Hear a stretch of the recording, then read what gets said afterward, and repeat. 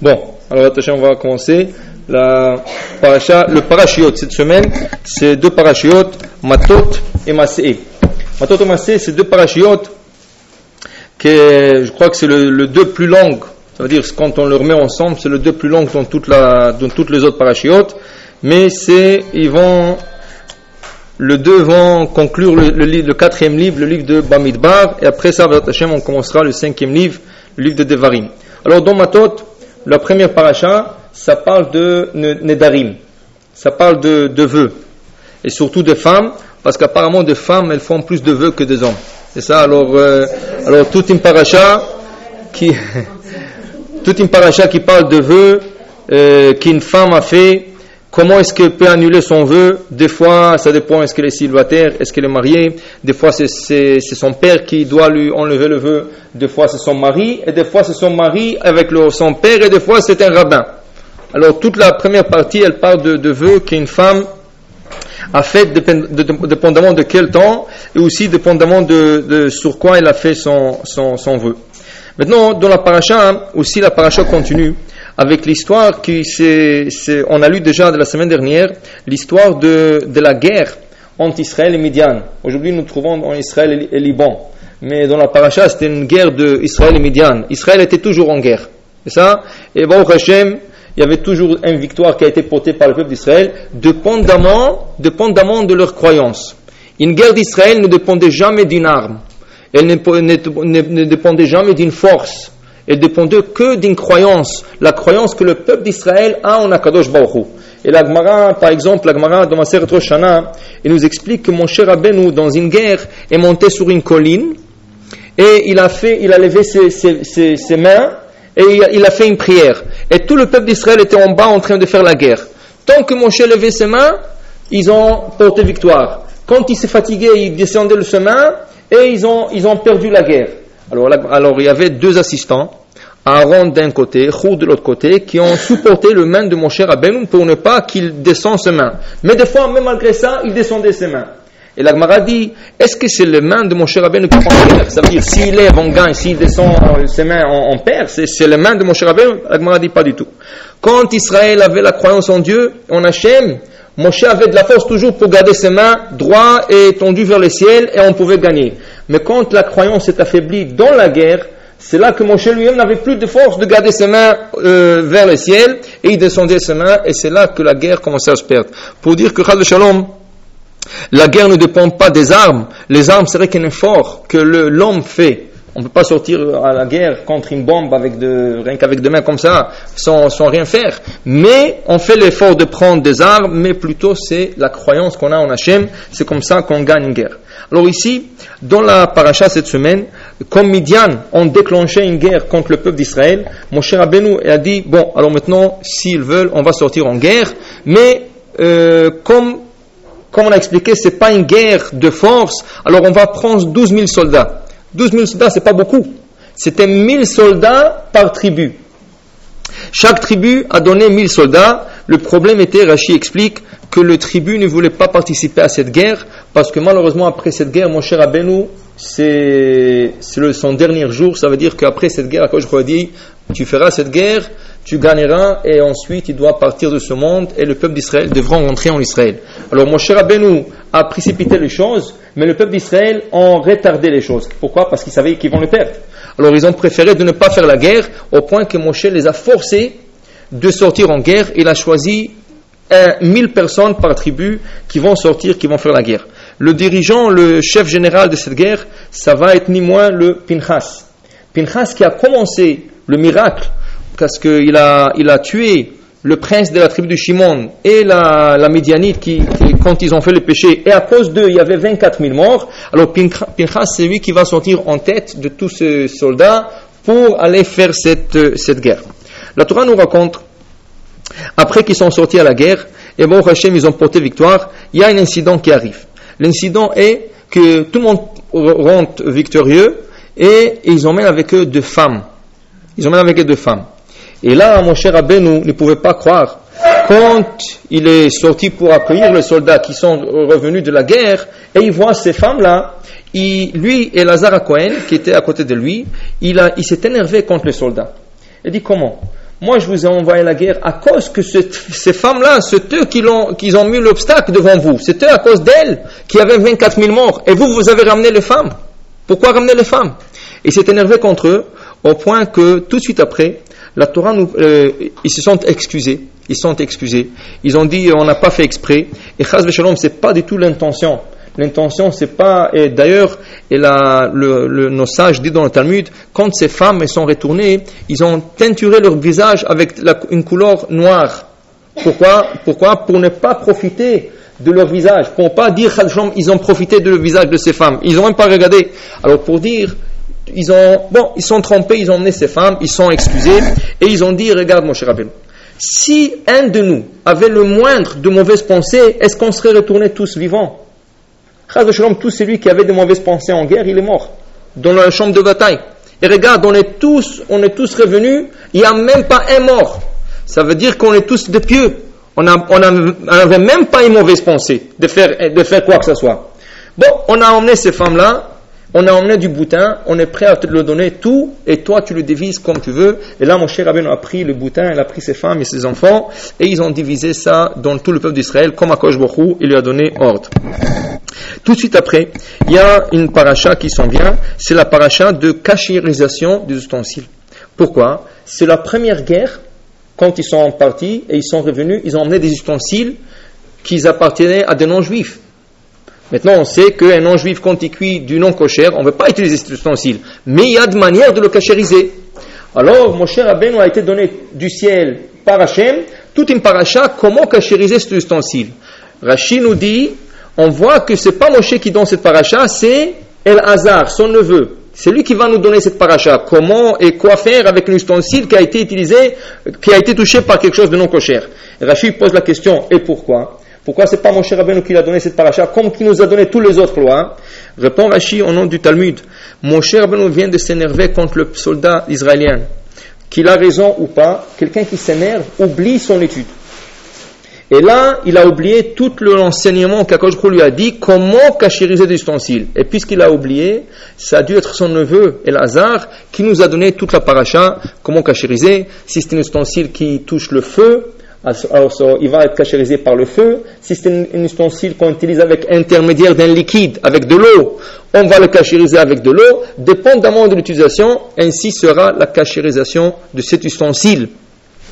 Et là, la Gemara dit, voilà, si Moshe Rabbeinu, aussi grand qu'il était, il s'est énervé et il est arrivé à oublier son étude, à plus forte raison, qu'est-ce qu'on dira nous? Quand on s'énerve, des fois, on peut oublier des choses qui sont assez importantes. Et là, le Talmud, il y a beaucoup de passages dans le Talmud que je voudrais partager avec vous ce soir. Beaucoup de passages dans le Talmud, dans le livre de morale, dans toutes sortes de commentateurs. Qu'est-ce qui peut faire la colère? Qu'est-ce que la colère peut faire à une personne? On dit quand quelqu'un est coléreux, il perd la tête. Mais on va voir, c'est plus que ça. Et comment essayer de contrôler cela? Avec Hachem, on va voir ce soir.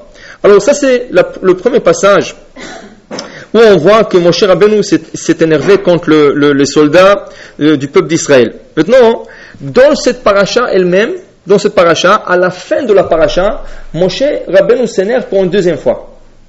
Pourquoi? Comme on a dit qu'après cette guerre, il doit quitter le peuple d'Israël, on va l'enterrer et le peuple d'Israël va rentrer en Israël. Juste avant la rentrée, et avant qu'il décède, il y a 2 tribus qui viennent avec une demande un peu bizarre et qui va énerver Moshe Rabbeinu. C'est quoi la demande?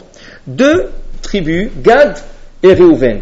Il vient chez Moshe Rabbeinu et leur dit, écoute, nous avons beaucoup de troupeaux et nous avons des enfants, nous avons des femmes. Et au lieu de passer de l'autre côté du Jourdain et rentrer en Israël, nous préférons, pour notre bien, de rester de ce côté. Parce que ça nous plaît plus ici et ça nous convient plus ici que de l'autre côté. Là, Moshe Rabbeinu s'énerve. Il dit comment? On a détourné dans ce désert 40 ans. Et c'était une punition. Et le peuple, chaque fois, il disait on ne peut plus marcher, on ne peut plus tourner, c'est fini, nos enfants et tout. Et là, on est prêt à rentrer après 40 années du retard, et on est prêt à rentrer. Vous êtes en train de me dire vous ne voulez plus passer. Qu'est-ce qui va se passer? Si vous le dites, qu'est-ce qu'ils vont dire les autres 10 tribus? Ils vont dire parce qu'ils ont peur.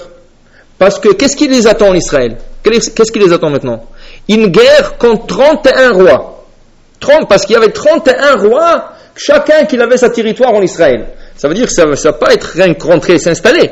Ça va être rentrer, faire une guerre, ensuite s'installer. Ça va prendre 14 ans. Ça va prendre 14 ans, 7 ans de guerre et 7 ans pour s'installer. Et là, vous venez, vous me demandez telle demande. Alors, qu'est-ce qu'ils vont dire vos frères? Qu'est-ce qu'ils vont dire les autres? C'est sûr qu'ils vont dire, alors on préfère de rester. Vous allez dire ça? Quand vous avez dit la première fois, qu'est-ce que ça a causé? Ils ont demandé ça la première fois, ils sont restés 40 ans dans le désert. Alors, ils s'étaient énervés contre eux.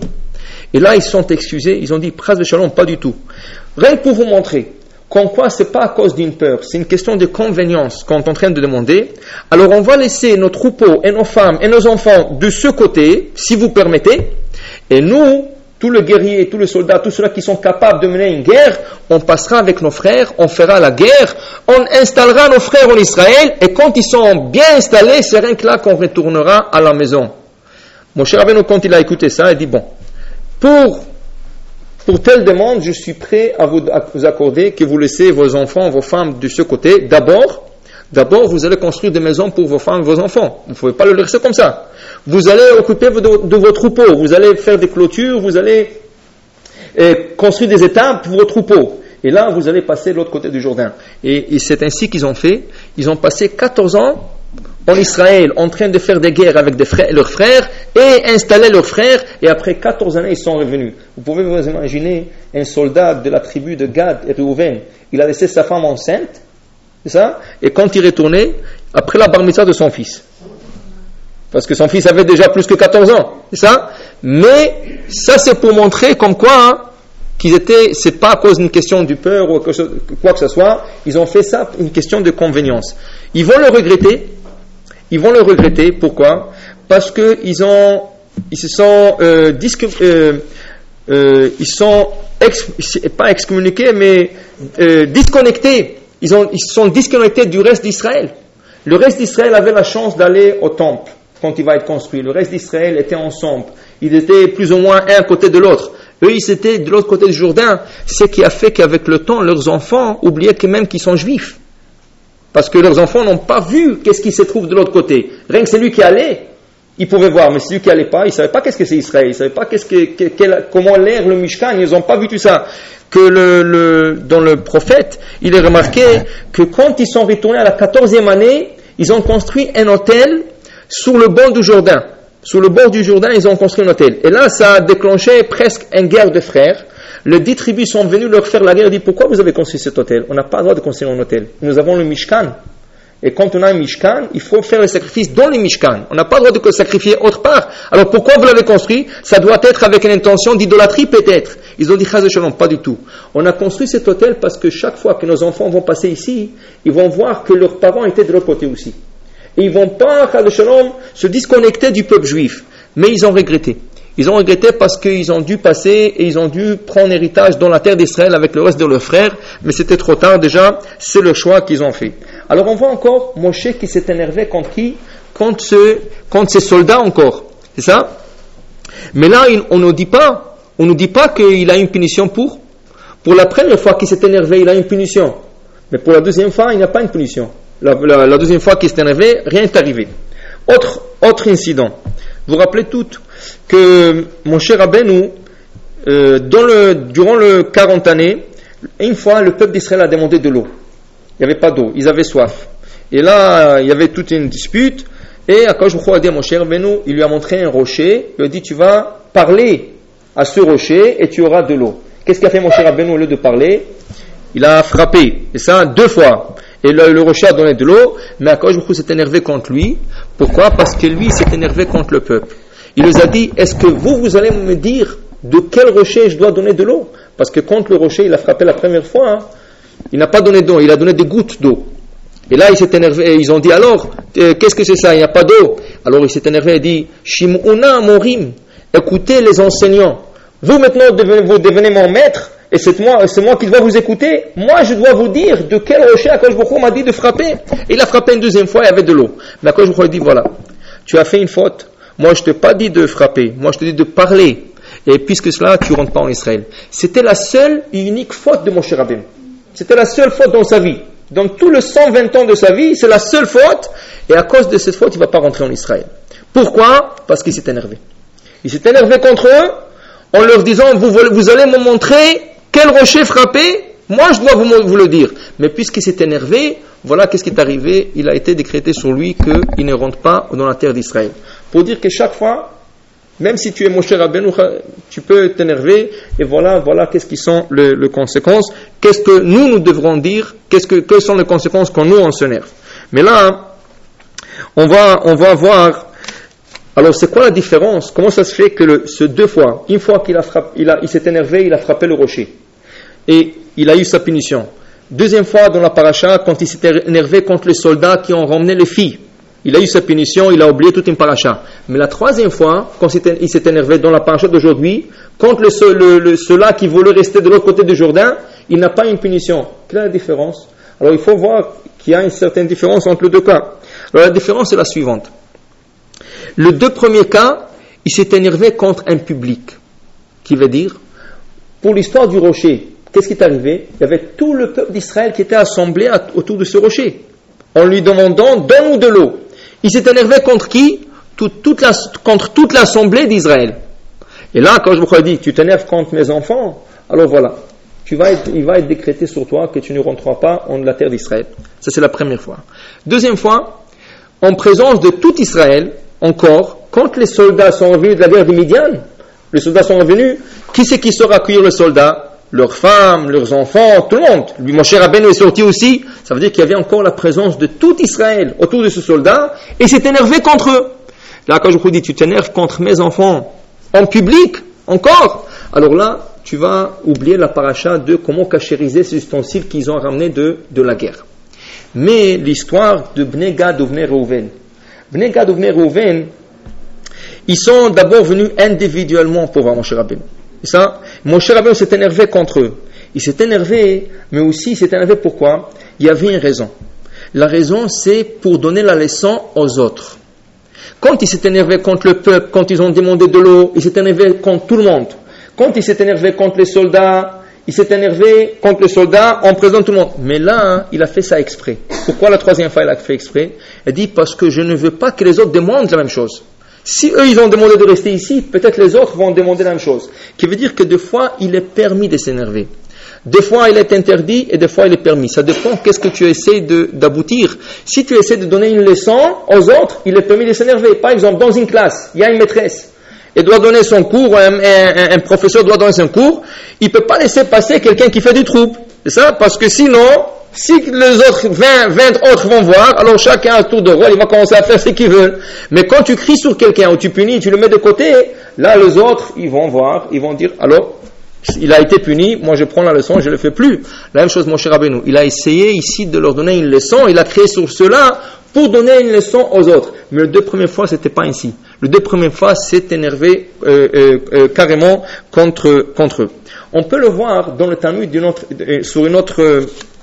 ça veut dire ce concept de s'énerver contre un public ou s'énerver pour donner une leçon, on peut le voir dans un autre contexte dans le Talmud. Comment? La Gemara nous dit que vous savez que Moshe Rabbeinu c'était l'homme qui a été qualifié dans la Torah comme le plus humble au monde. Si vous prenez toute la terre et vous cherchez sur tous les hommes, Moshe était le plus humble de tous les hommes sur terre.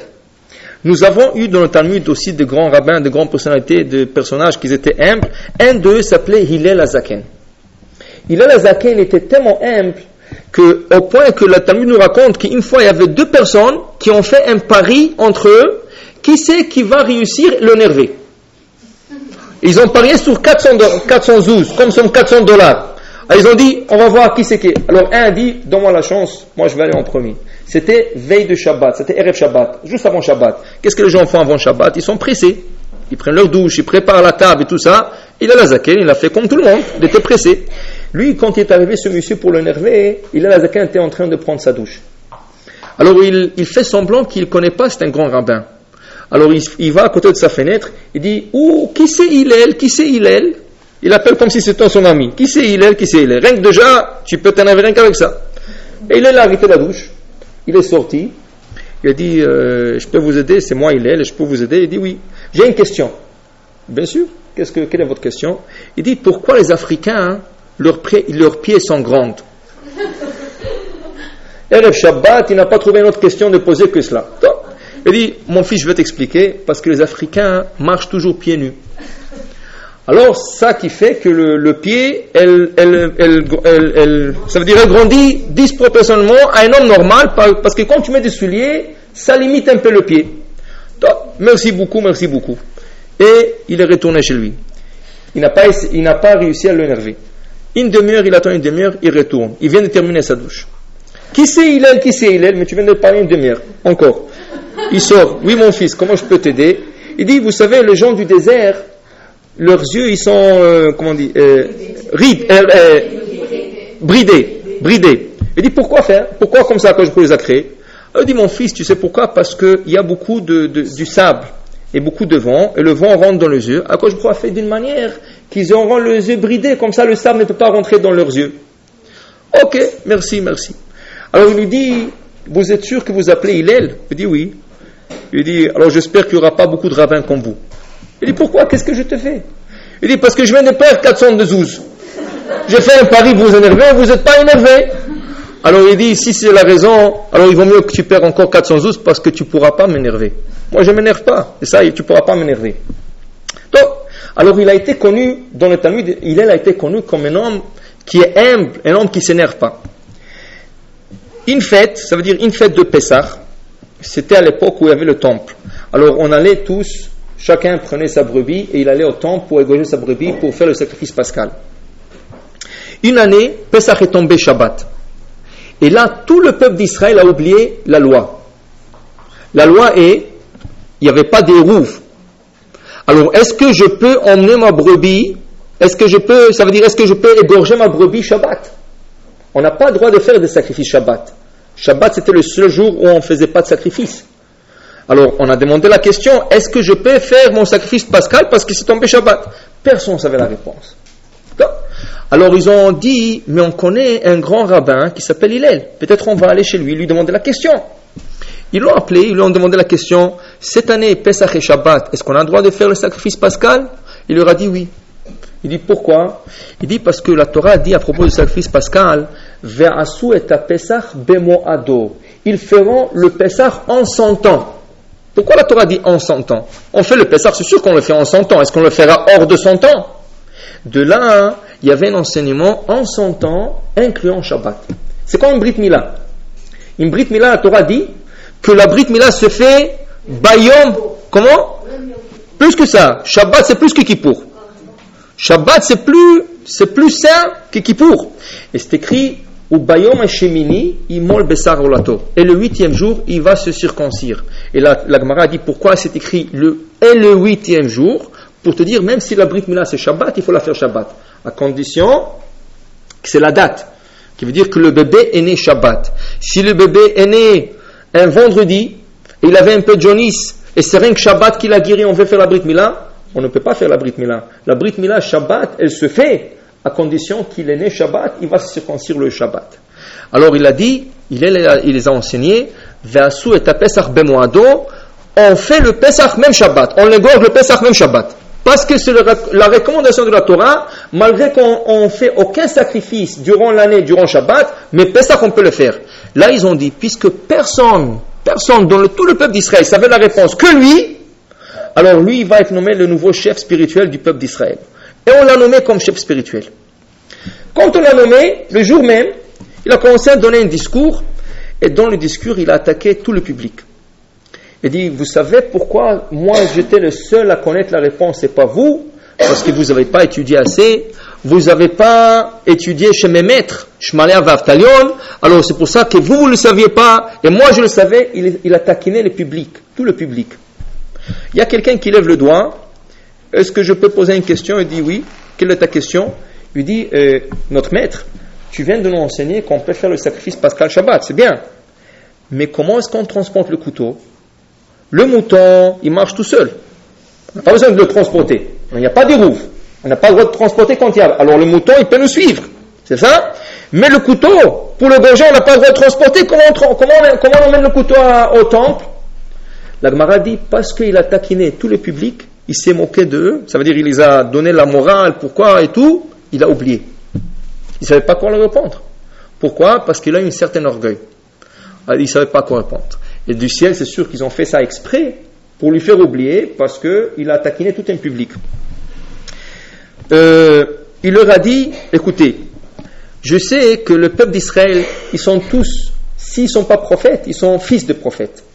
Alors vous savez qu'est-ce qu'on va faire? On va attendre demain et voir qu'est-ce que les gens vont faire. Qu'est-ce qu'il a vu le lendemain? Le lendemain, il a vu des gens qui sont âgés. Ils ont pris le couteau, ils l'ont filé, ils l'ont mis dans la laine du mouton. Ça veut dire que le mouton a transporté le couteau. Il y a des autres qui ont pris le couteau, ils l'ont attaché entre le corps du mouton, ou pour la chèvre. On peut emmener ou un mouton ou une chèvre. Ils l'ont attaché entre le corps de la chèvre. Et quand le lendemain il a vu ça, il a dit, voilà, je me rappelle maintenant. C'est comme ça qu'on m'a enseigné que le mouton doit transporter le couteau. Alors on lui met entre la laine, ça veut dire entre le fil de la laine, ou on l'attache avant Shabbat entre ses cornes. Et quand la mouton te suit, alors comme ça que tu transportes le couteau. Alors elle a dit, voilà, maintenant que je taquinais le public, j'ai admis, et voilà, il ne fallait pas que je le fasse. Qu'est-ce qu'on voit? Quand on s'attaque à tout un public, même si tu es Moshe Rabbeinu, même si tu es Hillel Hazaken, ça risque d'oublier des lois. Moshe, il a attaqué tout un public. Malheureusement, il a été décrété sur lui de ne pas rentrer en Israël. Hillel Hazaken, il a attaqué tout le public. Il a oublié la halakha du couteau Shabbat. Moshe Rabbeinu, il les a attaqués aux soldats en présence de tout le public. Il a oublié le loi de cachérisation. Mais comme on a dit encore, le marchand, un des commentateurs, il dit, qu'est-ce qu'il fallait qu'il fasse Hillel Hazaken? Il fallait qu'il prenne le chef qui était juste avant lui. Quand on l'a nommé comme chef d'Israël, ça veut dire qu'il y avait quelqu'un avant lui. Avant lui, il y avait quelqu'un. Seulement lui, il ne savait pas la loi. Il ne fallait pas qu'il dise à tout le monde, vous savez pourquoi vous ne saviez pas la halakha parce que vous n'avez pas assez étudié? Il fallait qu'il prenne un individu. Ça veut dire qu'il prend le chef qui était juste le précédent, qui était juste avant lui, il lui explique à lui pourquoi tu n'as pas assez étudié pour montrer à tout le monde quoi faire. Mais le marchand explique, puisqu'il a fait publiquement à tout le monde, c'est pour ça que malheureusement, il a été puni. Bon, pour dire que de s'énerver, de se mettre en colère, c'est quelque chose de pas bien. Dans la vie, il y a plusieurs situations qu'on peut se trouver devant la colère. Une des situations, ça peut être à la maison, entre un homme et sa femme. C'est ça, un homme et sa femme, entre eux, ils se disputent. Là, qu'est-ce qu'on le considère? Individuel ou public? Public. Pourquoi? Parce qu'il y a des enfants. Quand. Alors, vous aurez écouté. Le Ramban, le Nachmani explique. Quelle est la raison que Moshe a été puni si sévèrement? Ici, dans la paracha, comment il a été puni? Il s'est énervé contre les soldats. Comment il a été puni? Il a été puni en oubliant une halakha. Il a oublié une halakha. Après, c'est quelqu'un d'autre qui a enseigné. Il a eu la halakha de nouveau. Mais quand il a frappé le rocher, comment il a été puni? Punition de mort. De ne plus rentrer en Israël, de ne pas participer avec le reste d'Israël. Pourquoi si sévèrement? Dit le Nachmani, pourquoi? Parce qu'un dirigeant d'Israël comme lui, il faut qu'il donne l'exemple. Et si toi tu donnes l'exemple qu'on peut s'énerver, tout le reste du peuple dit, si mon cher Rabbeinu s'est énervé, qui sommes-nous de ne pas s'énerver? Qui veut dire que quand des parents s'énervent à la maison, il y a des enfants qui voient, qu'est-ce que les enfants voient? Qu'est-ce que les enfants vont dire? Si mes parents se disputaient contre lui ou elle, à leur tour, ils vont devenir des parents, ils vont se rappeler de leurs parents, et à tour de rôle, à eux, quand ils vont être des parents, ils vont savoir qu'on peut s'énerver contre son mari ou contre sa femme. C'est pour ça, ça c'est considéré comme public. C'est-à-dire quand il y a des enfants. Et même quand le couple est seul, c'est pas permis de s'énerver. Ça, c'est pas permis de s'énerver, parce que, apparemment, quelqu'un qui s'énerve, il perd la tête. Au point qu'il y a un livre qui rapporte qu'une personne qui s'énerve, il doit faire dormir ses nerfs une nuit. Qui veut dire, il faut que tu dors sur tes nerfs. Une nuit, et quand tu te réveilles, si tu es encore énervé, prends de l'action, mais tu vas voir que ça va se passer. L'énervement, c'est quelque chose momentaire. C'est quelque chose sur le champ. Momentané. Et après cela, ça s'oublie. Et regardez à quel point ça peut aller. C'est ça? Alors, combien de loin ça peut aller? Regardez. Il y a un homme qui malheureusement, il n'avait pas de parnassa. Ça veut dire, il ne pouvait pas trouver la parnassa chez lui dans la ville. Alors, sa femme lui a donné permission de traverser la mer et aller trouver un travail et revenir après 2 ans. 2 ans, 3 ans, c'est que ça prend pour qu'il se fasse un peu d'argent. Il a laissé sa femme avec un petit enfant et il est parti pour 15 ans. Il est parti pour 15 ans parce que jusqu'à qu'il a trouvé un peu d'argent et tout. La femme a supporté cet enfant et tout. Après 15 ans qu'il s'est fait un peu d'argent, il a décidé de retourner chez lui. Il retourne chez lui, c'était déjà la nuit. Alors il avait la clé et tout, il rentre à la maison et il trouve sa femme dans le lit avec un homme. Là il a dit quoi? Ça veut dire il m'a oublié, ça y est, Alors il avait un couteau avec lui et il avait envie de tuer sa femme et l'homme qui se trouve dans le lit. Donc après il a dit que son père a toujours enseigné, si tu es énervé, attends jusqu'au lendemain matin et après tu prends de l'action. Alors il a dit, je vais dormir et je vais demander des explications demain matin. S'il ne me donne pas d'explications, je tue tous les deux. Le lendemain, sa femme se réveille, l'autre homme se réveille. Il a dit à sa femme, comment tu as pu faire ça? Tu m'as trahi, moi je suis parti pour t'apporter de l'argent et tout ça. Il dit, de quoi tu parles? Il dit, cet homme qui était dans le lit. Il dit, c'est pas un homme, c'est ton fils. Tu as quitté la maison il y a 15 ans. Et tu crois que ce petit-là, il a grandi? Et moi j'avais peur de dormir tout seul, il a dormi avec moi dans le lit. Alors l'autre, il vient de réaliser. Si Chash Veshalom il serait énervé et tuerait sa femme et cet homme, c'est pas son homme, il aurait tué sa femme et son fils. Le fait qu'il a attendu, il a sauvé la vie de deux, de sa femme et son fils. Pour dire que quand on s'énerve, on ne sait jamais quelles pourront être les conséquences. Mais si on attend, ça peut rien donner des explications et de bons raisonnements pourquoi il ne faut pas s'énerver. Pas vraiment. Mais c'est un cas un peu exceptionnel. C'est ça? Hein? Avec ton fils, oui. Ton fils, c'est pour lui donner une leçon. C'est ça? Avec ton mari ou ta femme, c'est différent. Mais en fait, c'est ça. Mais, oui. Mais n'oubliez pas, il y a 1000 ans, il n'y avait pas de chambre. C'était la chambre. Comment? Non, maintenant c'est différent, c'est complètement différent. C'est ça? Maintenant, d'ailleurs à l'école déjà, des enfants de 3 ou 4 ans, ils leur donnent dans le programme d'éducation, ils leur font, vous savez, ils font comme des arts, toutes sortes d'arts, et ils leur font comme une petite, vous savez, à l'hôtel, vous accrochez une petite signe de ne pas déranger. Déjà à l'école, ils leur donnent une petite signe de ne pas déranger la chambre des parents. Ça c'est l'éducation. Mais n'oubliez pas, le temps est différent. C'est pas la même chose comme à l'époque. À l'époque, c'était toute la maison, c'était une pièce. Alors c'est un peu différent. Bon, alors on va. Qu'est-ce qu'on dit que s'énerver, c'est faire un dessin? C'est ça. Apparemment, le Zohar explique. Quand une personne s'énerve, son âme, la partie qu'on appelle âme, on a dit qu'il y a 3 parties, Nefesh, Ruach, Neshama. La partie qui s'appelle âme le quitte. Et il y a une autre âme qui rentre en lui. Et cette âme, elle vient de côté de l'écorce du mal. Alors c'est comme s'il a fait rentrer en lui une avodah zara. Parce que cette âme ne lui appartient pas. Après, quand il se calme, il y a encore un changement. Pourquoi? L'âme est trop pure. On ne peut pas l'attacher, l'âme. Alors quand il y a un péché comme s'énerver, voler ou tuer, quoi que ce soit, cette partie elle quitte le corps. Il y a une autre partie qui rentre. Alors c'est comme une avodah zara, comme si tu as fait rentrer quelqu'un d'autre en toi. Alors c'est une forme, c'est pas idolâtrie comme telle, c'est une forme d'idolâtrie. Bon, alors ça c'est de ne pas s'énerver même en famille, ça veut dire quand sa femme et n'importe quoi, c'est pas bien.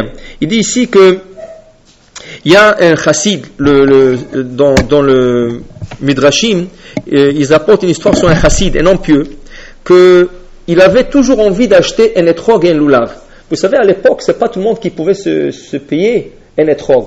Aujourd'hui, tout le monde s'achète un étrog. N'importe quel prix, tu peux acheter un étrog. Tu peux acheter au prix minimum 36, 40, 50. Il y a des gens qui essaient que en États-Unis, il y a 5 ans, quelqu'un qui a acheté un étrog pour $700 américains. Il n'a pas de prix. N'importe qui peut aujourd'hui acheter selon ses possibilités. Mais à l'époque, si on retourne 200, 300 ans en arrière, c'est pas tout le monde qui avait un étrog. C'est un étrog par communauté. Ça veut dire tu as 1000 ou 2000 ou 3000 ou 5000 personnes, c'est un étrog pour tout le monde. Il y avait un chassid, après le temps s'est amélioré, des individus qui se sont achetés des étrogs. Il y avait un chassid qui avait envie d'acheter un étrog, mais il n'avait pas d'argent. Et il pensait, qu'est-ce que je peux faire? Juste avant Sukkot, l'envie était tellement grande, il a dit, mais 7 jours de Sukkot, durant les 7 jours de Sukkot, on ne peut pas poser le téphilim. On ne pose pas le téphilim. Alors il a eu l'idée de vendre ce téphilim, et comme c'était un homme pieux, c'est sûr que n'importe qui voudra acheter ce téphilim à lui. Alors il dit, je vends mes téphilim, et après, Sukkot, on verra. Hachem trouvera la manière de me donner l'argent d'acheter d'autres films. Il a vendu ce téphilim, il a vendu avec beaucoup d'argent, et il a pris tout cet argent, il est parti s'acheter un des plus beaux étrogues qui se trouvait sur le marché. Il arrive à la maison avec son étrogue, tout content, il le pense de la vitrine, parce que le lendemain matin, il va utiliser son étrogue. Et pas beaucoup de gens auront l'occasion de faire cette mitzvah. Sa femme, en train d'arranger la table pour la fête, elle voit dans la vitrine une boîte. Elle dit, qu'est-ce que c'est cette boîte? Elle va, elle cherche, elle ouvre la boîte, elle voit un étrogue. Il lui dit, mais qu'est-ce qu'il a fait? Qu'est-ce qu'il a fait? On n'a pas d'argent pour ça. Elle l'appelle, elle dit, d'où tu as eu l'argent pour acheter l'étrogue? Il dit, écoute, j'ai vendu mes téphilim parce que 7 jours je ne l'utilise pas et tout. Combien d'argent tu as eu? Il a dit la somme d'argent qu'il a eu, il a acheté l'étrogue. Il lui dit, on n'a pas quoi manger. On a un pain, un peu de challah, un peu de poisson, et tu es parti acheter un trogue. Il a pris l'étrogue, il l'a jeté par terre, il a cassé, il a abîmé, et il n'était plus valable. Lui, il ne savait pas quoi faire. Il a dit, qu'est-ce que je fais? Je m'énerve contre elle. C'est assourd de s'énerver. Qu'est-ce que je fais? Alors il dit que le fait que je ne me suis pas énervé, ce soit un caparapo. Pour dire qu'il a dit, si je m'énerve, je suis perdant de tous les côtés. Des filim, il n'a pas. Etrog, il n'a pas. Il va s'énerver, il va ajouter un autre péché. Alors, pour dire que voilà. Mais ça, c'est très difficile de se contrôler. Oui. Quand c'est pour la Torah. On va voir. Moshe Rabbeinu, quand il s'est énervé, c'est pour la Torah. Quand il s'est énervé contre les soldats qui ont ramené les femmes, c'est pour la Torah. On dit, même pour la Torah, on n'a pas le droit. À moins que c'est un enseignement que tu es en train de faire. Ça veut dire que tu essaies d'enseigner des autres de ne plus faire cette faute. C'est ça? Alors ça, même Moshe Rabbeinu, quand il a enseigné, ça veut dire s'il n'y avait plus d'enseignement, parce que la guerre c'était une fois. Il n'y avait plus d'enseignement. C'est pour ça qu'il a été puni. Mais si quelqu'un le fait pour enseigner des autres, comme on a dit, des enfants à la classe, ou pour montrer aux autres quoi ne plus faire, ça serait permis de le faire. Mais, même quand on s'énerve pour la Torah, dans le cœur, il faut rester propre. Ce qui veut dire que quand tu t'énerves sur ton enfant, il faut que ça soit extérieur. Il ne faut pas que ça soit intérieur. Il ne faut pas que tu t'énerves à l'intérieur. Tout doit être externe. Mais à l'intérieur, tu dois garder le calme. Tu dois garder l'achatroir, comme on dit ça. Mais c'est ça. S'énerver, c'est pas du tout quelque chose de conseillé. Il y a des rabbins qui ont trouvé des manières à détourner la colère. Par exemple, il faut que vous sachiez, de ne pas s'énerver, c'est très difficile. Surtout tous ceux-là qui sont nés le lundi, ils sont par nature coléreux. C'est ça, tous ceux-là qui sont nés le lundi, par nature, ils sont. Pourquoi? Parce que le lundi, il y avait la grande dispute entre les deux eaux qui se sont séparées. Quand il a séparé, tout le monde était rempli d'eau. A séparé l'océan et le ciel. Comment on appelle le ciel? Shamaim. Sham, Maim. C'est là-bas qu'il y a de l'eau, mais ici en bas il y a aussi de l'eau. Et là il y avait toute une dispute entre les deux eaux. Ceux-là qui sont en bas, ils ont dit pourquoi eux ils sont plus proches Hachem et nous sommes ici en bas. Et à cause je crois à calmer la dispute. Mais à cause c'était le premier jour d'une dispute, on dit tout celui qui naît lundi prend le caractère de la création. Alors il y a des gens qui sentent. Ça c'est personnel. Il y a des gens qui s'énervent pour n'importe quoi. Il y a des gens que tu peux avoir une bombe qui tombe à côté d'eux, ils vont pas s'énerver, ils bougent pas. C'est ça? Il y a des autres, il suffit d'une mouche qui passe à côté d'eux, ils s'explosent. Ça c'est des caractères. Mais pour vous dire, c'est très difficile de se contrôler au point qu'il y avait un rabbin, je ne mentionnerai pas son nom, il a dit ça lui a pris 13 ans par des lectures des livres et travailler sur soi-même, de enlever un peu ces nerfs. Parce qu'il y a des gens qui c'est très difficile. Si tu l'as en toi, ça veut dire ça fait partie de tes traits de caractère, c'est plus difficile. N'importe qui peut s'énerver, mais c'est beaucoup plus difficile. Qu'est-ce que tu fais quand quelqu'un te passe dans la rue? C'est ça, il t'a passé et tu as failli faire un accident. Tu vas essayer de le passer, de le crier, de le klaxonner et tout ça. Il y a des autres qui disent, alors qu'il passe, qui me laisse tranquille, ça. Mais ça, c'est des traits de caractère. Mais pour dire que de surmonter cette qualité, c'est très difficile. Des fois, ça prend des années, et ça prend des lectures. Apparemment, le Chafetz Chaim, une fois, un de ses élèves, a vu le Chafetz Chaim un soir. Les élèves voyaient toujours le Chafetz Chaim partir à la synagogue à minuit. Qui c'est qui va à la synagogue à minuit? Personne. Alors il y avait un élève qui voyait le Chafetz Chaim chaque minuit aller à la synagogue. Il faisait des prières, il faisait toutes sortes de choses. Et une fois, un des élèves a dit, je suis intéressé de voir qu'est-ce qu'il est en train de faire là-bas à la synagogue à minuit. Et il a vu qu'il a ouvert le Echal et il s'est énervé contre lui-même. Pourquoi tu t'es énervé hier? Tu n'avais pas le droit de t'énerver et c'est pas comme ça qu'il faut faire. Il s'est énervé carrément. Pourquoi? Parce que des fois que tu t'énerves, mais il faut que tu te donnes la morale à toi-même. Une des choses que j'ai vues, des fois, vous dites à une personne, à un enfant, une fois, ne fais pas ça. Vous l'avez averti la première fois. Deuxième fois, tu l'attrapes une deuxième occasion, ne fais pas ça. Troisième fois, qu'est-ce que vous faites? Vous êtes énervé contre lui. Et vous le criez, vous lui donnez toute morale. Pourquoi? Ça fait 2 fois, c'est la 3e fois que je t'attrape. Imaginez de penser sur vous-même. Si on vous aurait averti 1 fois et 2 fois, est-ce que vous l'aurez fait la 3e fois? Ça serait normal que peut-être vous l'aurez fait. On ne sait pas. Alors comment tu peux t'énerver sur quelqu'un d'autre si toi-même tu l'aurais fait? C'est pour ça qu'on dit, il n'y a personne qui est propre. Tu ne peux pas être propre. Il faut que tu saches, est-ce que toi tu l'aurais pas fait? Et si tu l'aurais fait, pourquoi tu t'énerves contre quelqu'un d'autre? Pour dire que les nerfs, c'est quelque chose, c'est contrôlable, mais ça prend du travail. Il y a un rabbin qui voulait travailler sur ses qualités. Il était un peu nerveux. Il voulait se travailler sur qualité. Il s'est fait un manteau à 4 manches. À 4 manches. Pourquoi?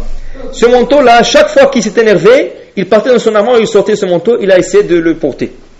Alors quand il y a 4 manches, si tu rentres la main dans celle qui est supérieure et la deuxième, alors ça va pas, non? Alors tu essayes, il a dit le force d'essayer, ça l'a calmé. Le temps, jusqu'à qu'il est arrivé à porter ce manteau, ça l'a calmé. Pourquoi? Oui, ça c'est une prière que vous faites pour pardonner à tout celui qui vous a énervé, tout celui qui a fait de mal. Mais ça vous le dites et tout de suite vous dormez, et vous oubliez après, le lendemain. C'est ça? Mais il faut faire quelque chose. Alors ce rabbin a décidé de faire un manteau à 4 manches. Un autre, il s'appelait Rav Naftali de Roufshitz. C'était un grand rabbin. Il s'est fait une boîte de tabac. Vous savez, les petites boîtes de tabac en argent. Lui, il n'a jamais senti du tabac. Il prenait jamais du tabac. Alors on lui a demandé pourquoi tu as une boîte sans tabac. Qu'est-ce que ça te donne? Il dit non, parce que chaque fois que quelqu'un m'énerve, j'ouvre la boîte, j'écris dans la boîte, et je mets là-bas tout ce que je vais dire, et je ferme la boîte. Et je le laisse là-bas. Et demain, j'ouvre et je regarde si j'ai raison de m'énerver ou pas. Ça, pour dire qu'il y avait des rabbins qui s'est travaillé. C'est pas facile, mais c'est des choses à faire. Dans la Torah aussi, on trouve une histoire avec quelqu'un, ça veut dire un patriarche, qui nous montre comment se comporter dans une situation de colère. Qui c'est ce patriarche? Yaakov Avinu. Yaakov Avinu, il a travaillé 14 ans dans la maison de son beau-père. Et il a servi loyalement. Le matin, le soir, l'après-midi, il faisait attention aux brebis. Si une brebis mourait, il payait de sa poche. 14 ans plus tard, il demande la permission de quitter et son beau-père est en train de le rouler. Il fait un contrat avec lui. Bon, je vais travailler maintenant et tous les brebis qui sont avec on va dire des taches noires ou des taches brunes, et je le prendrai. Oui. Il fait un contrat, le temps de la paye, son beau-père lui change le contrat. La Torah nous dit 100 fois son contrat a été changé. Chaque fois, le jour de la paye, son contrat a été changé 100 fois. Il dit à ces 2 femmes, Rachel et Léa, écoutez, je ne peux plus rester ici, il faut qu'on parte. Donc, on va partir, mais on ne peut pas demander à votre père parce qu'il ne nous laisse pas partir. Alors on va se sauver. Il prend ces 4 femmes, il prend ces 11 enfants, il prend ce troupeau, et sans dire à son beau-père, il quitte la maison. Il quitte la maison, il se trouve déjà 3 jours en route. Il y a quelqu'un qui est parti dire à ce beau-père-là, voilà la vanne, ton beau-fils s'est sauvé, il le poursuit, Akadosh Baruch Hu s'est apparu dans le rêve, et il lui dit, attention, tu ne lui parleras pas, tu ne le toucheras pas, tu ne lui parleras pas ni du bon ni du mal. Je ne veux pas que tu aies affaire avec lui. Donc, il lui arrive et dit, bon, tu voulais te sauver, tu pouvais me dire. Moi, j'aurais embrassé mes filles, je vous aurais donné des cadeaux, tout ça c'est des mensonges, mais il dit comme ça. Après, il lui dit, en te sauvant comme ça, qu'est-ce que tu as fait? Tu as volé mes dieux, mes idoles. Il dit, moi je t'ai volé les idoles? Quelle idole? Il dit, je n'ai même pas volé une aiguille.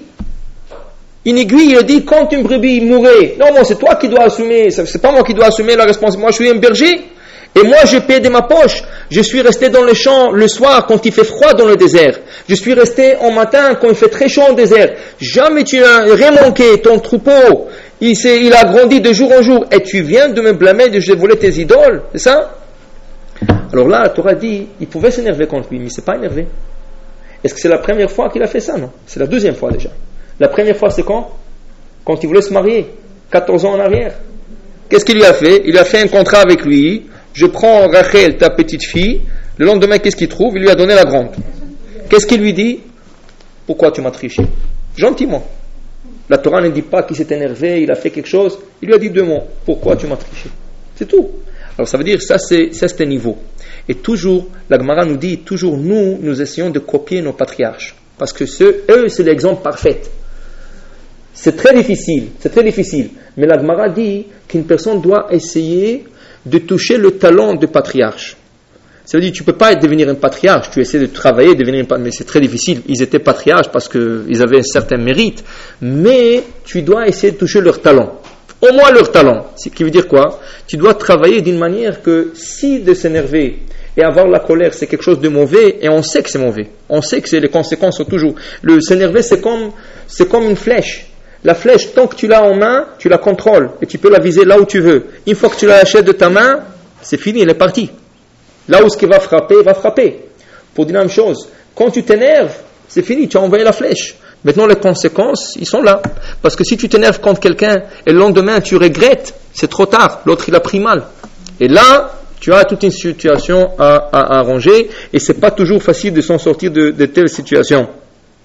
Pour dire que, voilà, la colère c'est mauvais. Il y a des gens qui se mettent pas en colère, mais ils font pire. Qu'est-ce qu'ils font pire? Il y a des gens qui absorbent. Qui veut dire, il y a quelqu'un qui leur énerve, ils ne sont pas capables de s'exprimer. Il y a des gens qui vont s'exprimer, ils vont crier, ils vont se dégager. Il y a des autres qui absorbent. Ça veut dire, tu leur énerves une fois, deuxième fois, mais ils bâtissent en eux tout un système. C'est ça, ils ont tout. Et tu peux leur parler 5 ans plus tard, ils vont te rappeler qu'est-ce qui se passait 5 ans. Parce qu'ils ont magasiné en eux tout ce qui est arrivé. Moi, j'avais un cas comme ça ici.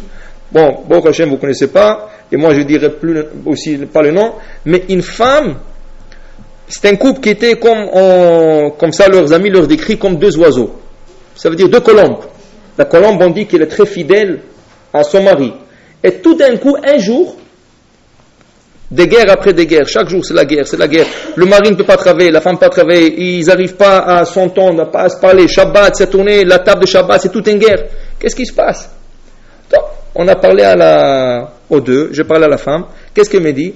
Ah, mais il y a 2 ans, mon mari a reçu un cadeau d'une femme. Et ça, je ne peux pas lui pardonner. Donc, on a appelé le mari. Qui c'est cette femme qui t'a donné un cadeau? Elle dit, c'est une cliente que je travaille. Il m'a donné, qu'est-ce qu'il lui a donné? Une théière. Il lui a donné une théière, et lui, il a emmené cette théière à la maison, avec innocence. Qu'est-ce qu'il voulait? Mais non, parce qu'il a emmené la théière, pourquoi il fallait qu'il la jette à la poubelle? Maintenant, regardez, l'histoire n'est pas sortie tout de suite. Elle lui a rien dit, le jour même. 2 ans plus tard, l'histoire est sortie. Et là, c'était la guerre. Pourquoi? Parce qu'elle la gardait en elle. Elle ne pouvait pas lui dire, c'était pas bien, ou je veux pas cette théière. C'était une accumulation. Pour dire qu'il y a des gens qui s'énervent pas, mais ils font pire. Ils le gardent. Le roi Salomon, il dit, quand tu as un problème, il faut que tu te dégages. Qui veut dire, il ne faut pas s'énerver, mais il faut le dégager. Qui veut dire, tu ne peux pas le garder en toi. Le lendemain, tu vas à la personne qui t'a énervé, ou qui a fait quelque chose contre toi, et tu lui dis, regarde, ce que tu as fait, je ne l'ai pas accepté, ou c'était pas bien, ou il ne fallait pas le faire. De telle manière, tu te dégages, et là, tu es propre. Mais si tu le gardes, il y en a qui sont capables de le garder des années. Ça, mais c'est pas bien parce qu'ils sont énervés en eux-mêmes et c'est pas des gens qui ont du repos. Leur âme n'a pas de repos. Alors c'est pas bien de s'énerver et c'est pas bien de magasiner en soi-même non plus. Il faut le dégager, mais il faut le dégager sur une manière gentille. C'est quoi un gentil? Un couple qui s'est énervé, le lendemain ou même le soir même, il prend un café, il s'échange, tu amènes le fait, et ça peut se régler en paix. Ça peut s'enlever. Mais si on le garde et si on s'énerve un contre l'autre, les conséquences peuvent être plus graves que ça. Et c'est pour ça que la Torah est très stricte sur la colère pour dire que tu peux être Moshe Rabbeinu, tu peux oublier d'Alachot, il y avait une sanction qui ne rentre plus en Israël, il est la Zaken, il a été puni, qu'il a oublié toute une halakha importante le jour de Pessah, pour dire que tu peux être n'importe qui. Si pour eux c'était à tel niveau, c'est sûr que nous sommes rien, mais c'est beaucoup plus, à plus forte raison que nous devrons faire attention de ne pas s'énerver et de ne pas faire ce que la Torah recommande de ne pas faire. Je vous laisse de temps pour questions et sinon on passera à la halakha. Ça dépend encore, oui. On peut le faire si c'est Torah, par exemple. Si quelqu'un fait en public quelque chose qui ne doit pas se faire, et tu essaies de lui donner, si c'est possible de lui faire ça individuellement, il faut le faire individuellement. Mais si c'est quelque chose que, si tu le feras individuellement, les autres vont le copier et faire ce qu'il a fait lui, c'est sûr que des fois il faut le faire public.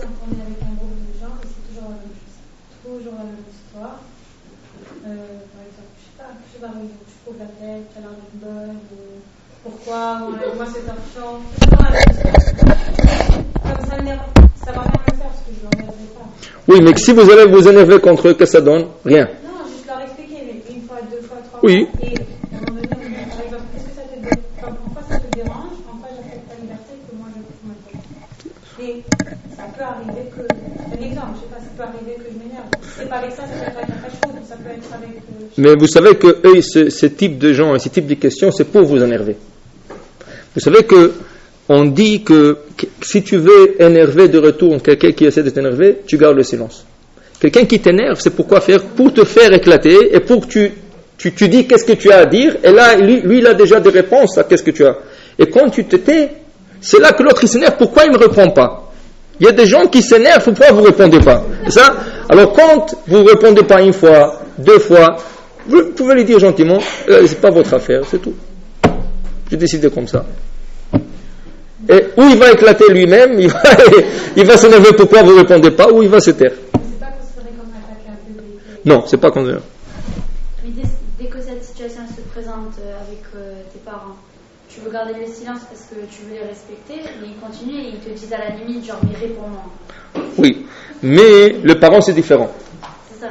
Les parents, on peut jamais, on dit qu'un père et une mère ils peuvent être le plus méchant au monde, on peut jamais le répondre. Mais pas si respect. Ils te disent réponds-moi. Je veux, genre, parle-moi. Et il s'énerve parce que vraiment. Oui, c'est ça, il s'énerve parce que tu peux pas oui, répondre. Tu gardes quand même le silence. Oui, tu leur dis, je peux pas répondre, c'est ma croyance, c'est ma religion. Je peux pas faire autrement. C'est ça? Alors, il n'y a pas de réponse. Ça veut dire, une réponse, ça va être la guerre. Non, c'est ça. En répondant, c'est juste genre, ça y est, c'est le chemin que j'ai choisi, laisse-moi tranquille. C'est ça, c'est tout. Pas plus que ça, pas plus que ça, c'est tout. J'ai choisi ce chemin, pas plus que ça. Mais quand tu discutes avec tes parents, par exemple, ils s'enflamment à un certain moment, mais des fois, dès que je leur parle et je leur explique peut-être quelque chose, ils vont se calmer parce qu'ils vont peut-être comprendre, parce qu'ils ne savaient pas avant.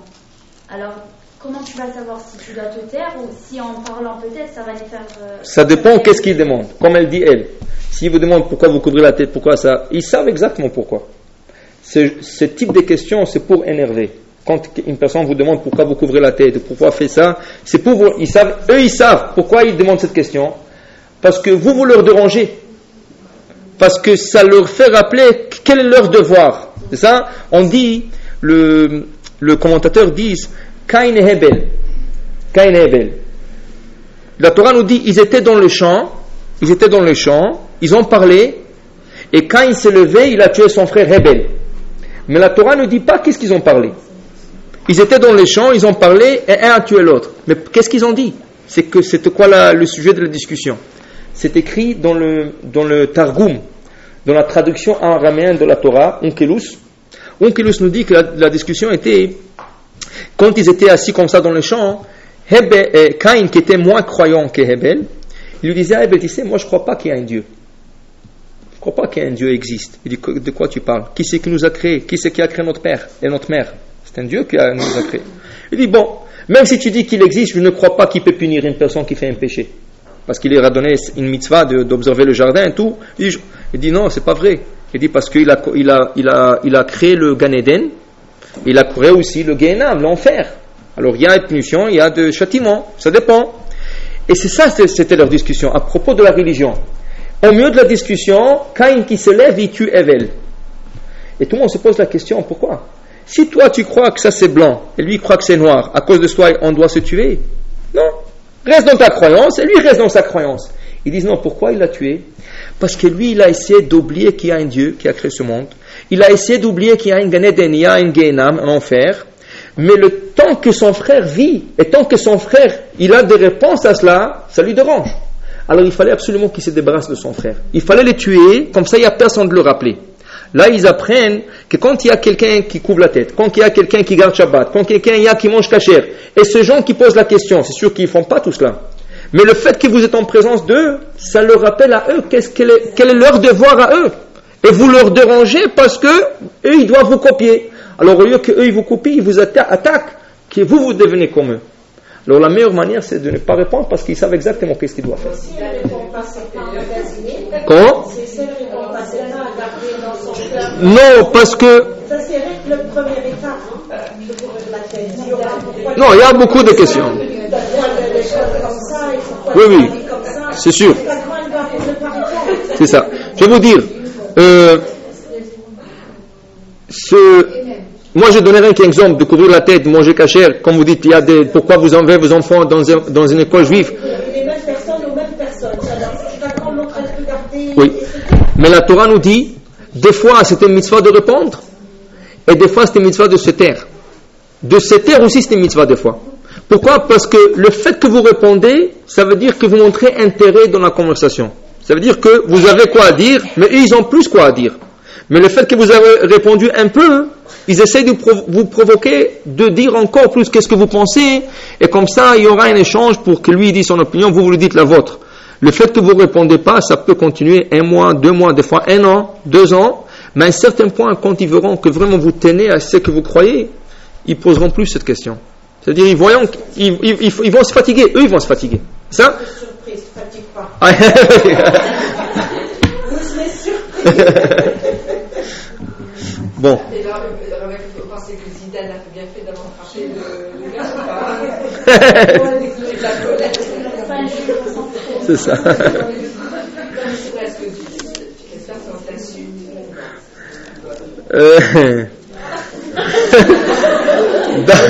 D'abord, je ne l'ai pas vu, je ne peux pas le juger. J'ai rien qu'écouté, alors on ne peut pas juger sur quelque chose qu'on a écouté. C'est ça. Il pose toujours. C'est la meilleure riposte. C'est ça, mais c'est pas toujours. C'est ça qu'on croit. C'est ça qui est l'idée que les gens croient que si je réponds pas, j'ai l'air d'un imbécile. C'est le contraire. Tu as l'air d'un fort. Comme l'on dit le maxime de père. Qu'est-ce qu'on dit dans le maxime de père? À qui on peut définir, est-ce qu'on peut définir comme un fort? Ezeu Gibor, Akovesh et Titzro. Quelqu'un qui arrive à se contrôler. Si tu arrives à te contrôler, ça tu es fort. Si tu n'arrives pas à te contrôler, tu as perdu ta force.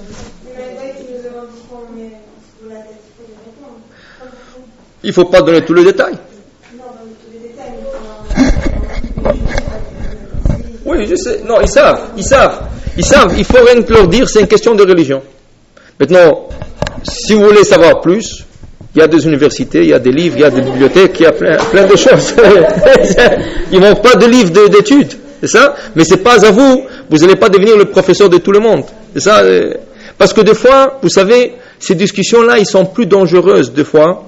Parce que quand vous commencez à répondre, des fois, si vous ne connaissez pas certains détails bien, vous pouvez le faire attraper, et là, vous-même, vous commencez à réfléchir. C'est pour ça qu'on dit, je ne sais pas, c'est ça qu'on m'a appris, plus que ça, je ne peux pas dire. Des fois, c'est mieux de ne pas répondre. Bon, on va parler maintenant. Alors, si vous avez fini pour la paracha, je vais passer à la 3.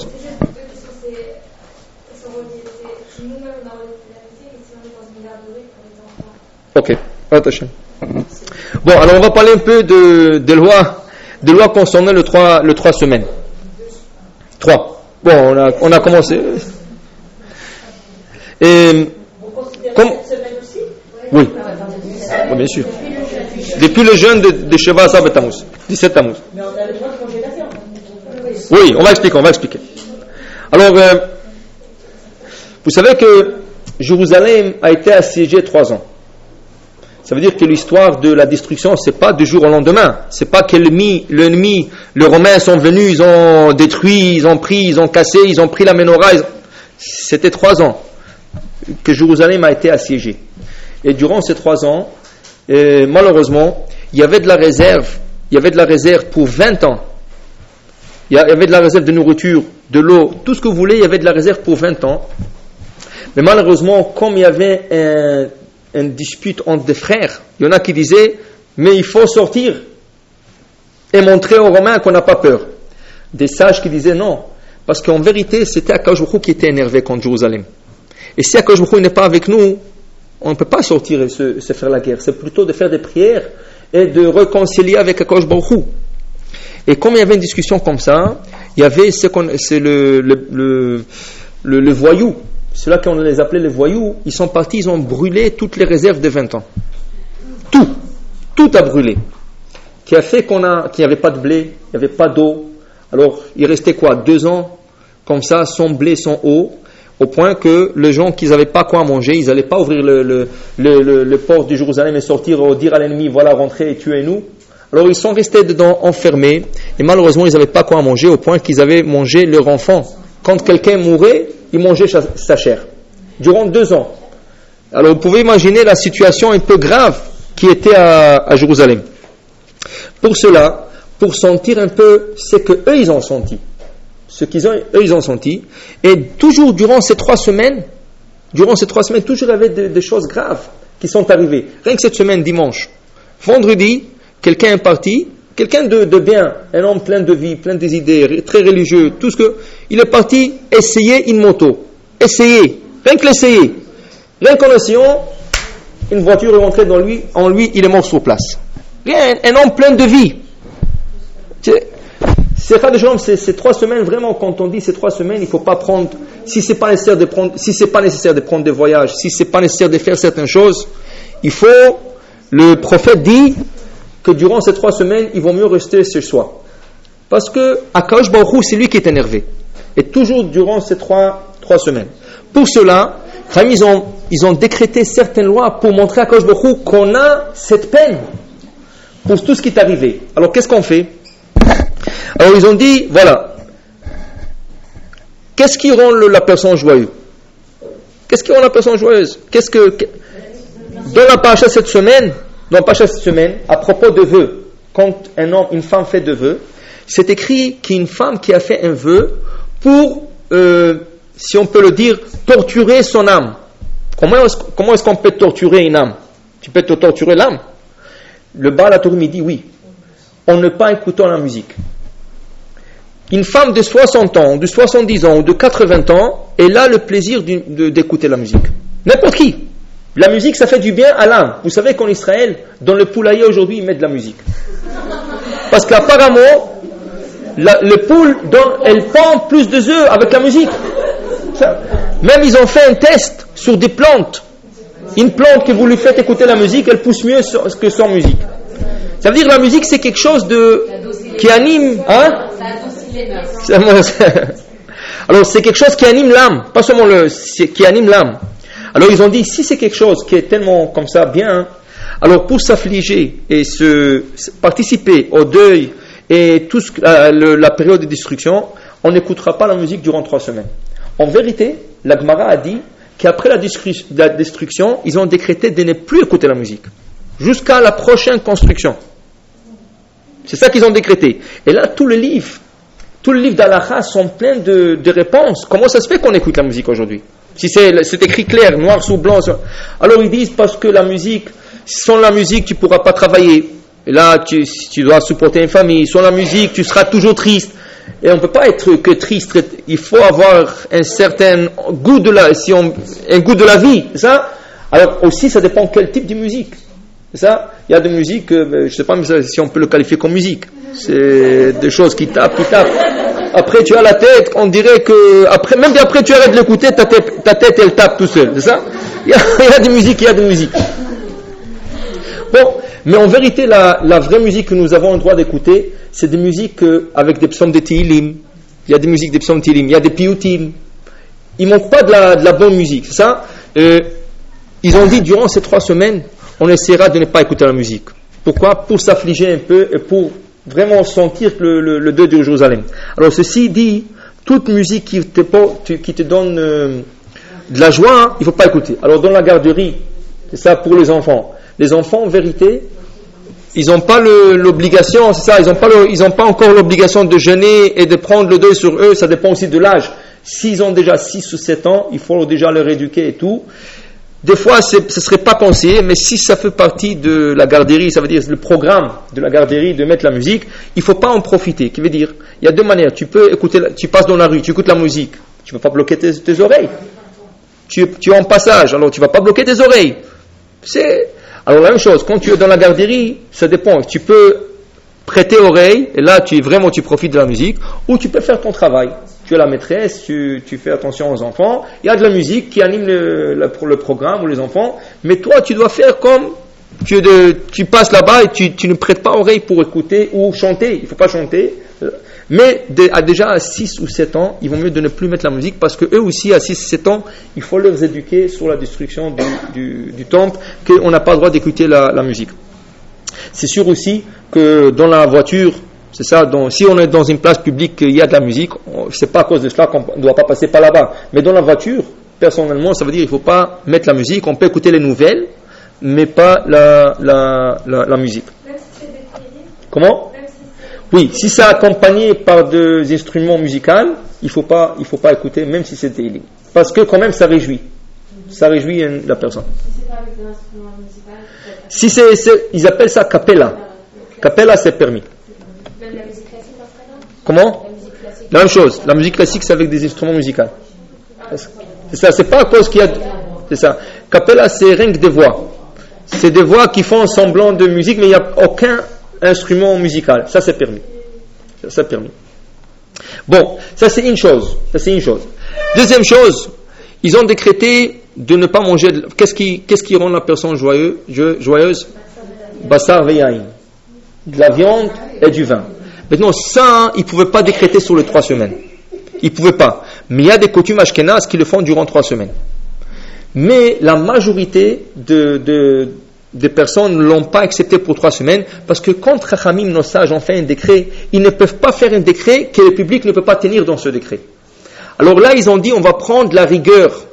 La semaine la plus rigoureuse entre le 3, c'est quoi? Depuis le Rosh Chodesh jusqu'à Tisha B'Av.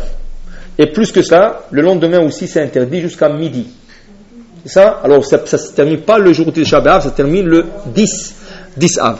Alors là, depuis Rosh Chodesh jusqu'à Tisha B'Av, on va parler peut-être la semaine prochaine. Rosh Chodesh c'est mercredi prochain. C'est pas cette semaine. Comment? Jour de Rosh Chodesh on peut, mais ça on va parler la semaine prochaine. Alors jour de Rosh Chodesh même on peut parce que c'est comme un jour de fête. Mais à partir après le 2 Av, on mange plus de la viande jusqu'au 10, pas le 9. Le lendemain du jeûne jusqu'à midi. Jusqu'à midi, il y en a qui mangent, ça c'est Ashkenaz, et pour le Séfarad jusqu'au soir. Parce que le temple a détruit 2 jours. Quand ils ont mis du feu dans le temple, il a brûlé le 9 et le 10. Mais comme ils ne pouvaient pas décréter 2 jours de jeûne, ils ont dit le début. On va décréter sur le début, alors c'est le 9, mais de ne pas manger de la viande, de ne pas boire le vin, ça va jusqu'au 10 au soir, pour le Séfarad.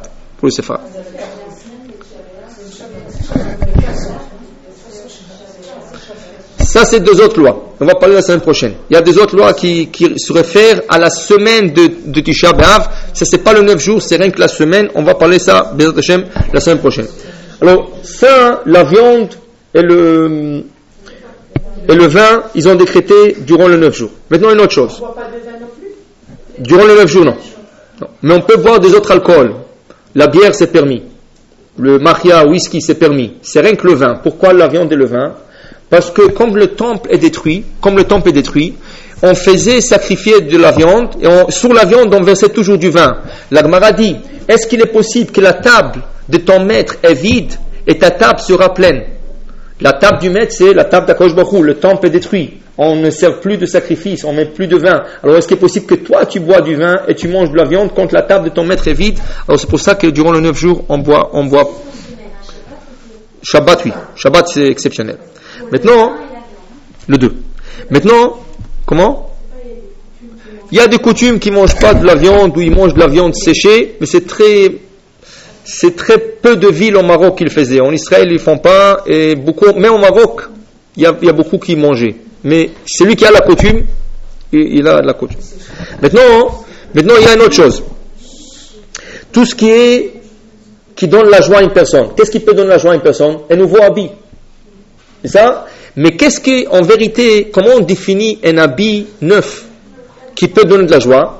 Tout habit que tu dois faire Shechianu. Un habit neuf, comment on sait qu'il t'a donné de la joie? Si tu as besoin de dire Shechianu. Si tu dis Shechianu, Vikimanu, Vigianu, Azmanazé, là tu es joyeux et tu as fait une bénédiction en plus.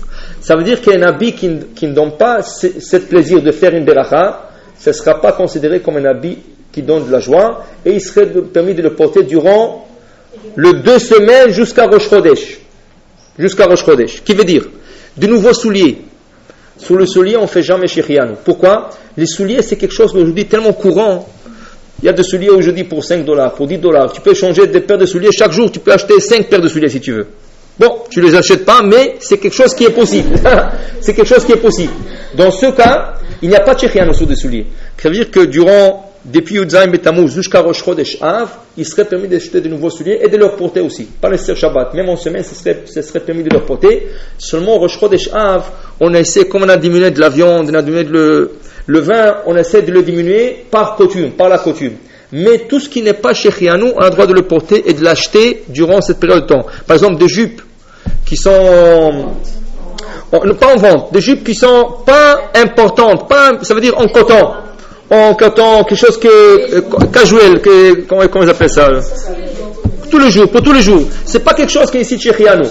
De ce cas, vous pouvez l'acheter, vous pouvez aussi le porter si vous voulez, il n'y a pas d'interdiction. Sauf si c'est toute une robe.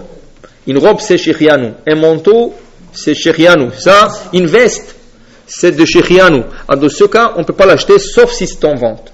Si quelque chose est en vente et c'est en liquidation, et après Tisha B'Av, on ne le trouvera plus au même prix, il serait permis de l'acheter, mais de ne pas le porter. On le mettra de côté et on le portera plus tard. Il faut l'acheter. Même s'il n'est pas en vente. Oui, même s'il n'est pas en vente. Si ce n'est pas une jupe importante qui est Shechianu, vous pouvez l'acheter et porter.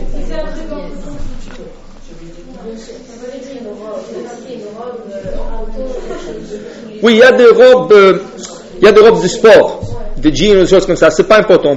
Mais si c'est une robe de soirée ou une robe importante, ça peut être même une jupe. Apparemment, les jupes en laine, elles sont importantes. C'est Shechianu. Ça alors. Dans ce cas, tout ce qui est Shechianu, on ne l'achète pas à moins qu'il soit en vente. Et tout ce qui n'est pas Shechianu, on peut l'acheter jusqu'à Rosh Chodesh Av, le début du mois de Av.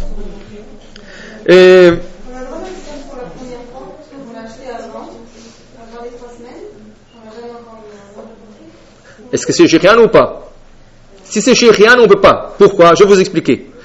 Le fait qu'il faut faire une bénédiction sur telle chose, comment est-ce que vous allez dire une bénédiction? Baruch Ata Hashem, Elokem Cholam, Shechianu, Vikimanu, Vigianu, Lazman Azé. Est-ce qu'on est content d'être dans telle période de temps? Ça veut dire une période triste comme ça. On ne peut pas boire du vin, on ne peut pas manger de la viande. Il y a des restrictions de ne pas écouter la musique. C'est pas un temps qui est joyeux. Alors comment on peut dire Shechianu, Vikimanu, Vigianu, Lazman Azé? Même pour Shabbat. Mais il y a une exception. Si c'est des aliments, des fruits de saison, que si on ne mangera pas maintenant durant les 3 semaines, ils vont disparaître du marché, on ne pourra pas plus les acheter. Là, on peut l'acheter pour Shabbat. Et faire le Shechianu, Shabbat. Mais c'est très rare. Maintenant, dans le marché, il n'y a pas des fruits qui vont pas durer jusqu'après Tisha B'Av. S'il y a, ils vont durer après Tisha B'Av. Ici, il n'y a pas. Alors, le Shechianu, c'est quelque chose. Mais, si quelqu'un s'est trompé, il a acheté un nouveau fruit, et il a déjà acheté, et si le frigidaire il va pourrir, et il a vraiment envie de le goûter, ça, surtout si c'est une femme enceinte, quelque chose comme ça, alors on le garde pour Shabbat, pour le dire Shechianu. Mais si c'est un jupe ou une robe ou quelque chose, même si l'on l'a acheté avant, il ne faut pas le porter pour ne pas dire la bracha de Shechianu. Si c'est pas Shechianu, il n'y a pas de problème de le porter jusqu'à Rosh Chodesh Av. Là, vous pouvez le porter. Couper les cheveux. Pour le Séfarad, on peut le couper jusqu'au Rosh Chodesh Av. Pour les Ashkenaz, c'est 3 semaines qui ne coupent pas les cheveux. Alors nous, on n'a pas de problème. Comment?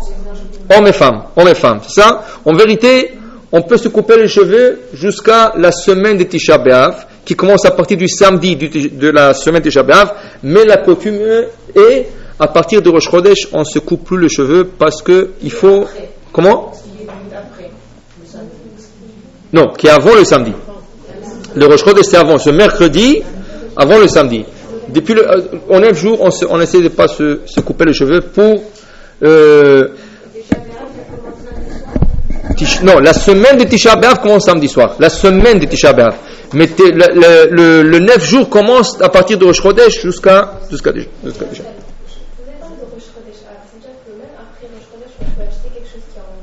Oui. Tout ce qui est en vente, vous pouvez l'acheter durant la semaine Tisha B'Av, mais pas le porter. Tout ce qui est en vente. Tout. Oui. Oui.